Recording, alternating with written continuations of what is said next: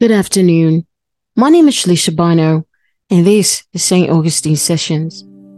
For the third episode of the Lincolnville Series, we are revisiting the life of Frederick Douglass, a lead abolitionist, speaker, and political figure that advocated for human rights, freedom, and equality.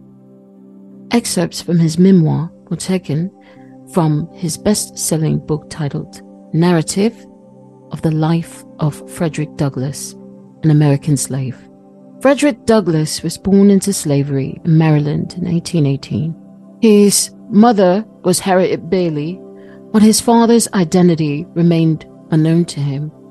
Some historians believe that his father might have been his original owner, which was slave owner named Aaron Anthony. However, others believe that his father might have been his second owner, which was Thomas Auld. However, that information seems to be lost to history. Douglass endured the harshest experiences during his time as a slave, and his memoir is filled with excerpts that describe his experiences. Frederick Douglass states, "I have had two masters. My first master's name was Anthony. He was generally called Captain Anthony, a title which I presume he acquired by sailing a craft on the Chesapeake Bay. He was not considered a huge slave owner. He owned 2 or 3 farms and about 30 slaves. The overseer's name was Plummer. Mr. Plummer was a miserable drunkard, a profane swearer, and a savage monster. He always went armed with a cowskin and a heavy krugel. I have known him to cut and slash women's heads so horribly that even Master would be enraged at his cruelty and would threaten to whip him if he didn't mind himself. Master, however, was not a humane slaveholder. He was a cruel man, hardened by a long life of slaveholding. He would at times seem to take great pleasure in whipping a slave. I have often awakened at the dawn of day by the most heart-rending shrieks from an aunt of mine, whom he used to tie up to the joist and whip upon her naked back until she was covered with blood.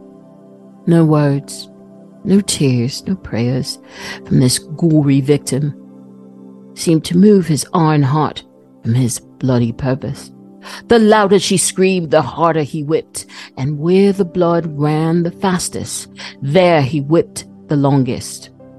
He would whip her to make her scream and hush, and he would not cease swinging his blood-clotted cowskin until overcome with fatigue.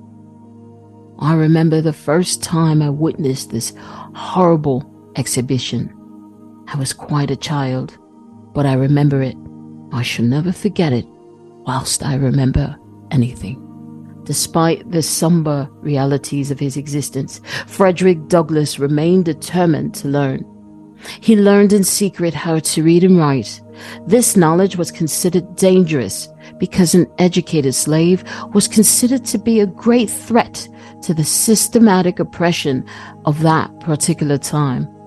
When reflecting on the method that he learned to write, he stated, "The idea as to how I learnt to write was suggested to me by being in Durgin and Bailey's shipyard. When the piece of timber was intended for the larboard side, it would be marked thus, L. For the starboard side, it would be marked S. I soon learnt the names of those letters and for what they were intended when placed upon a piece of timber in the shipyard. After that, I met with any boy who I knew could write. I would tell him that I could write as well as he. The next word would be, 'I don't believe you. Let me see you try it.'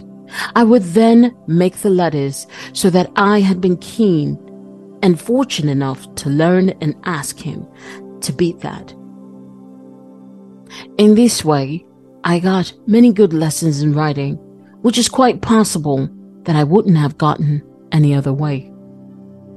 Frederick Douglass made a brazen escape from slavery in 1888 by pretending to be a sailor and getting into a train in Baltimore, which was moving further towards Philadelphia. Frederick Douglass stated, "It was the custom in the state of Maryland to require the free colored people to have what were called free papers. These instruments, they were required to renew very often, and by charging a fee for this writing considerable sums from time to time, were collected by the state.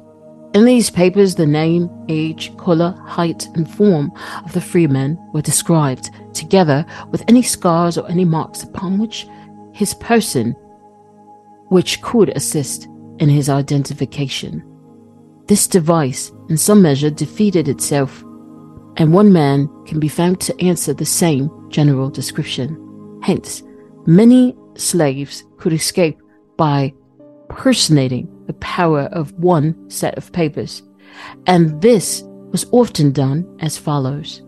A slave, nearly or sufficiently answering in the papers, would borrow or hire them, till means of them he could escape to a free state, and then, by mail or otherwise, would return them to the owner. The operation was a hazardous one for the lender as well as the borrower. A failure on the part of the fugitive to send back the papers would imperil his benefactor, and the discovery of the papers in possession of the wrong man would imperil both the fugitive and his friend. I was not so fortunate as to resemble any of my free acquaintances sufficiently to answer the description of papers, but I had one friend, a sailor, who owned a sailor's protection, which answered somewhat the purpose of free papers, describing his person and certifying the facts he was a free American sailor. The instrument had at its head the American eagle, which gave it the appearance at once of an authorized document. This protection, when in my hands, did not describe its bearer very accurately. Indeed, it called for a man much darker than myself, and close examination of it would have caused my arrest at the start. To avoid this fatal scrutiny on part of railroad officials, I arranged with Isaac Rolls, a Baltimore hackman, to bring my baggage to Philadelphia just at the moment of starting, and jumped upon the train car myself when the train was in motion.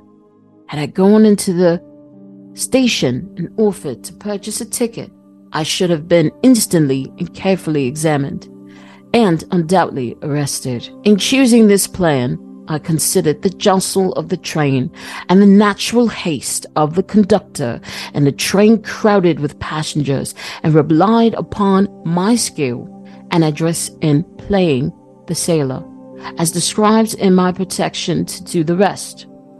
One element in my favor was the kind feeling which prevailed in Baltimore and other supports at the time toward those who go down to the sea in ships. Free trade and sailors' rights just then expressed the sentiments of the country. In my clothes, I was rigged out in sailor style.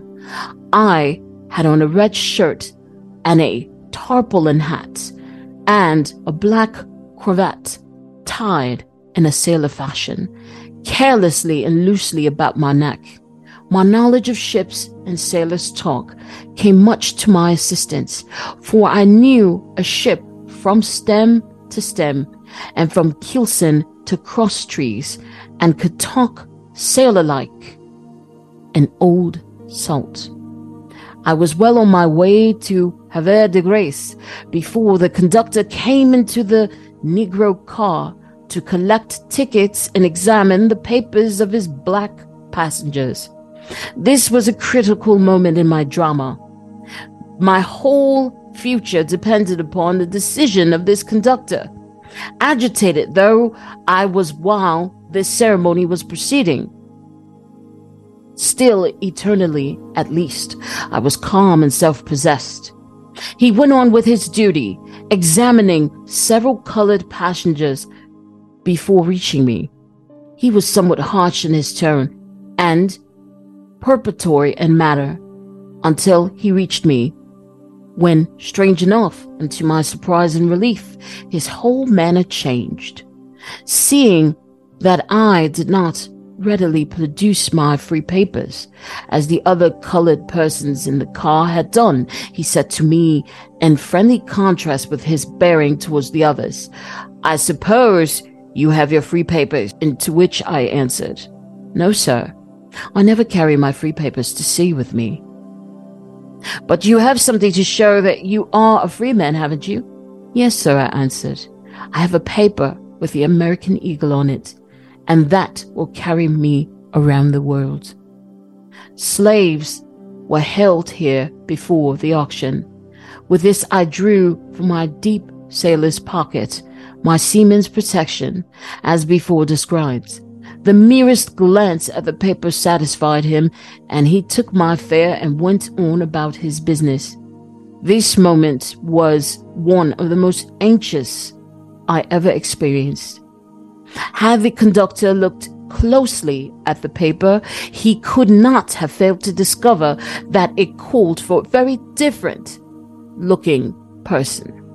And in this case, it would have been his duty to arrest me on a ruminant and send me back to Baltimore from the first station. When he left me with the assurance that I was all right, though much relieved, I realized that I was still in great danger. I was still in Maryland and subject to arrest at any moment. I saw on the train several persons who would have known me in any other clothes, and I feared they might recognize me even in my sailor rig, and report me to the conductor, who would then subject me to a closer examination, which I knew well would be fatal to me. Though I was not a murderer fleeing from justice, I felt perhaps quite as miserable as such a criminal.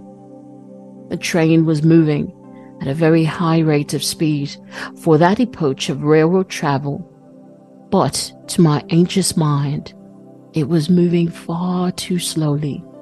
Minutes were hours, and hours were days during this part of my flight. After Maryland, I was to pass through Delaware, another slave state, where slave catchers generally awaited their prey, for it was not in the interior of the state, but on the borders, that these human hounds were most vigilant and active. The borderlines between slavery and freedom were dangerous ones for the fugitives. The heart of no fox or deer, the hungry hounds on his trail in full chase, could have been beaten more anxiously or noisily than did mine from the time I left Baltimore to the time I reached Philadelphia. In 1884, Frederick Douglass married an African-American woman named Anna Moray. The couple would go on to have 5 children, and she serves as both a support and comfort as he became actively involved in the abolitionist movement, speaking openly against slavery and its atrocities. Frederick Douglass was a champion of human rights, equality, and freedom. Other than speaking publicly and writing about his accounts and perspectives, he also helped to organize the secret network of the Underground Railroad, which helped to ensure many African Americans received their freedom as the call of war came to the Union. Frederick Douglass called them to arms during a speech, saying, "When the first rebel canyon shattered the walls of Sumter and drove away its starving garrisons, I predicted the war then and there inaugurated would not be fought out entirely by white men. Every month's experience during these dreary days has confirmed that opinion. A war was undertaken, brazenly carried on for the perpetual enslavement of colored men, calls logically and loudly for colored men to help suppress it. Only a moderate share of sagacity was needed to see that the arm of the slave was the best defense against the arm of the slaveholder. Hence, with every reverse to the national arms, with every exulting shout of victory raised by the slave-holding rebels, I have implored the imperiled nation to unchain against her foes her powerful black hand. Slowly and reluctantly, that appeal is beginning to be heeded. Stop not now to complain that it was not heeded sooner. It may or may not have been best. This is not the time to discuss that question. Leave it to the future. When the war is over, the country is saved, peace is established, and the black man's rights are secured, as they will be, history, with an impartial hand, will dispose of that and sundry other questions. Not criticism is the plain duty of this hour. Words are now useful only as they stimulate blows. The office of speech now is only to point out when, where, and how to strike to the best advantage. There is no time to delay. The tide is at its flood that leads on to fortune. From east to west, from north to south, the sky is written all over, now or never. Liberty won by white men would lose half its luster. Who would be free themselves must strike the blow. Better even die free than to live like slaves. This was the sentiment of every brave colored man amongst us. There are weak and cowardly men in all nations. We have them amongst us. They tell you this is the white man's war, that you will be no better off after than before the war, that the getting of you into the army is to sacrifice you on the first opportunity. Believe them not. Cowards themselves, they do not wish to have their cowardice shamed by your brave example. Leave them to their timidity, or do whatever motive may hold them back. I have not thought lightly of the words I am now addressing you. The counsel I give comes from close observation, from the great struggle now in progress, and of the deep conviction that this, your hour and mine. In good earnest then, and after the best deliberation, I now, for the first time during this war, feel at liberty to call and counsel you to arms. By every consideration which binds you to your enslaved fellow countrymen and the peace and the welfare of your country, by every aspiration which you cherish for the freedom and the equality of yourselves and your children, by all the ties of blood and identity which makes us one with the brave black men now fighting our battles in Louisiana and South Carolina. I urge you to fly to arms and smite with death the power that would bury the government and your liberty in some hopeless grave. Frederick Douglass's commitment to African Americans did not end with the Civil War. He continued to fight for equal rights, especially when it came to African Americans being given the right to vote, and also supported the women's suffrage movement. He believed that women were also entitled to rights. In 1888, Frederick Douglass spoke with women in Washington, D.C. to encourage and empower them. Douglass commented, "When I look around this assembly, I see the many able and eloquent women, full of the subjects ready to speak, and who only need the opportunity to impress this audience with their views and thrill them with thoughts that breathe and words that burn. I do not feel like taking up more than a very small piece of your time and attention, and shall not. I would not even now presume to speak but for the circumstance of my early connection with the cause, and of having been called upon to do so by one whose voice in this council we all gladly obey. Men have very little business here as speakers, anyhow, and if they come here at all, they should take back benches and wrap themselves in silence, for this is an international council, not of men, but of women, and women would have all the say in it. This is her day in court. I do not mean to exalt the intellect of women above men's, but I have heard many men speak on this subject, some of them the most eloquent to be found anywhere in the country, and I believe no man, however fit with thought and speech, can voice the wrongs that present the demands of women with the skill and the facts, with the power and authority of women itself. The man struck is the man to cry out. Women now feel wrongs as a man cannot know, and feel them as he can know. What measures are needed to redress them? I grant all the claims at this point. She is her own best representative. We can neither speak for her, nor vote for her, nor act for her, nor be responsible for her.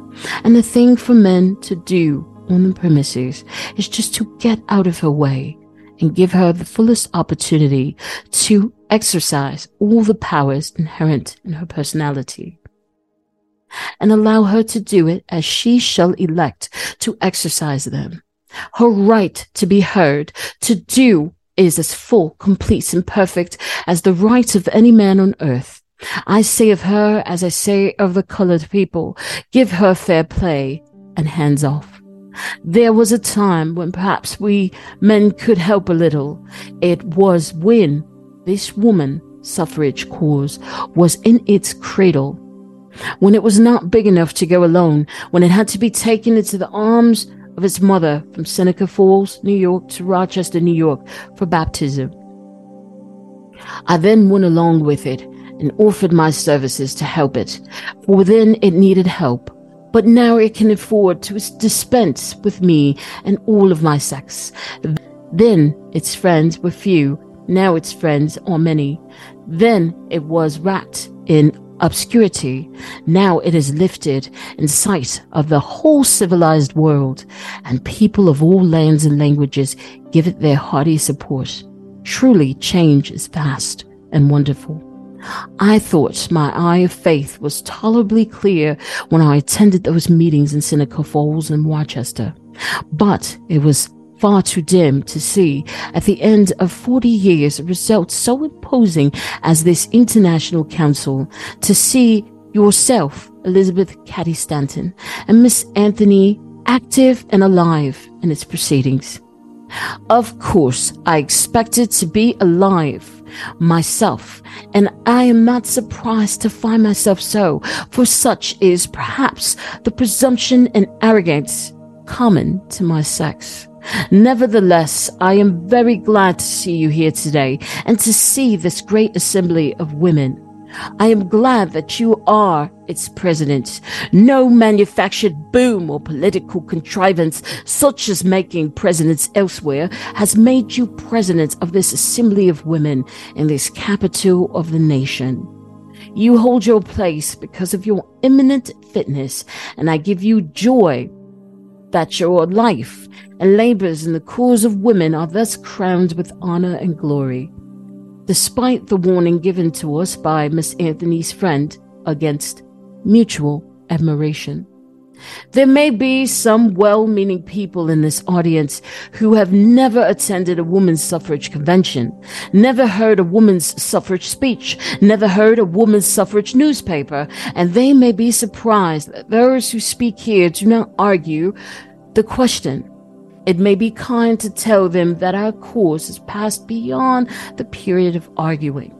The demand of the hour is not argument, but assertion, a firm and inflexible assertion, which has more than the force of argument.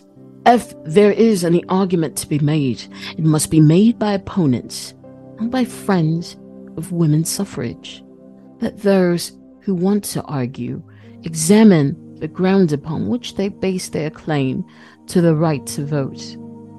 They will find that there is not one reason, not one consideration, which they can urge in support of men's claim to vote, which does not equally support the right of women to vote. There is today, however, a special reason for omitting the argument. This is the end of the fourth decade of the women's suffrage movement, a kind of jubilee that naturally turns our minds to the past. Ever since this council has been in session, my thoughts have been reverting to the past. I have been thinking more or less of the scene presented 40 years ago in the little Methodist church at Seneca Falls, in which this organized suffrage movement was born. It was a very small thing then. It was not then big enough to be abused or loud enough to make itself heard outside, and only a few of those who saw it had any notion of that little thing that would be able to live. I have been thinking too of the strong conviction, noble courage, the sublime faith in God and man it required at that time to set the suffrage ball in motion. The history of the world has given us many sublime undertakings, but none more sublime than this. It was a great thing for friends of peace to organize in opposition to war. It was a great thing for friends of temperance to organize against intemperance. It was a great thing for human people to organize it in opposition to slavery. But it was a much greater thing, given all the circumstances, for a woman to organize herself in opposition to her exclusion from participation in government. The reason is obvious. War, intemperance, and slavery are open, undisguised, palpable evils. The best feelings of human nature revolt at them. We could easily make men see the misery, the debasement, the terrible suffering caused by intemperance. We could easily make men see the desolation wrought by war and the hell-black horrors of chattel slavery. But the cause was different in the movement for women's suffrage. Men took for granted all that could be said against intemperance, war, and slavery, but no such advantage was found in the beginning of the cause of suffrage for women. On the contrary, everything in her condition was supposed to be lovely, just as it should be. She floated along on the tide of her life as her mother and grandmother had once done before, as a dream of paradise. Her wrongs, if she had any, were too occult to be seen, and not too light to be felt. It required a daring voice and a determined hand to awake her from this delightful dream. At this distance of time from that convention at Rochester, and given the present position of the question, it is hard to realize the moral courage required to launch this unwelcome movement. Any man can brave when the danger is over, go to the front where there is no resistance, and rejoin when the battle is fought and the victory is won. But it is not easy to venture upon a field untried with one half the world against you, as these women did. Then, who are we, for I count myself in, who did this thing? We were few in numbers, moderate resources, very little known in the world. The most that we had to commend us was a firm conviction that we were in the right and firm faith that the right must ultimately prevail. The case was well considered. Let no man imagine the step was taken recklessly and thoughtlessly. Mrs. Stanton had dealt well upon it at least 6 years before she declared it in the Rochester Convention. Walking with her from the house of Joseph and thankful Southwick two of the noblest people I ever knew, Mrs. Stanton, with an earnestness I shall never forget, unfolded her view on this woman question precisely as she had in this council. There was 46 years ago, and it was not until 6 years after she ventured to make her formal, pronounced, and startling demand for the ballot. She had, as I have said, considered well and knew something of the reform she was inaugurating. She knew the ridicule, the rivalry, the criticism, the bitter aspirations which she and her collaborators would have to meet and endure. But she saw more clearly than most of us that the vital point to be made prominent, and the one that included all others, was the ballot. And she bravely said the word. It was not only necessary to break the silence of woman and make her voice heard, but she must have a clear, palpable, and comprehensive measure set before her, one worthy of her higher ambition and her best exertions, and hence the ballot was brought to the front. Frederick Douglass's compelling speeches, writings, and activism continues to inspire people to speak out against oppression and to support equality for all. The Lincolnville Museum honored his legacy by creating a brief expose about the post-resurrection era and detailing accounts of Frederick Douglass's visit to St. Augustine in 1898. In addition, a recreation of Anna Douglass's plum wedding dress was on display, which was created by fashion designer Cassandra Bromfield. I hope that you enjoyed listening to this episode of the Lincolnville Series. I hope that you will join us next time as we listen to more accounts of African American leaders and pioneers that are recognized by the museum and the oldest city. Until next time, thank you.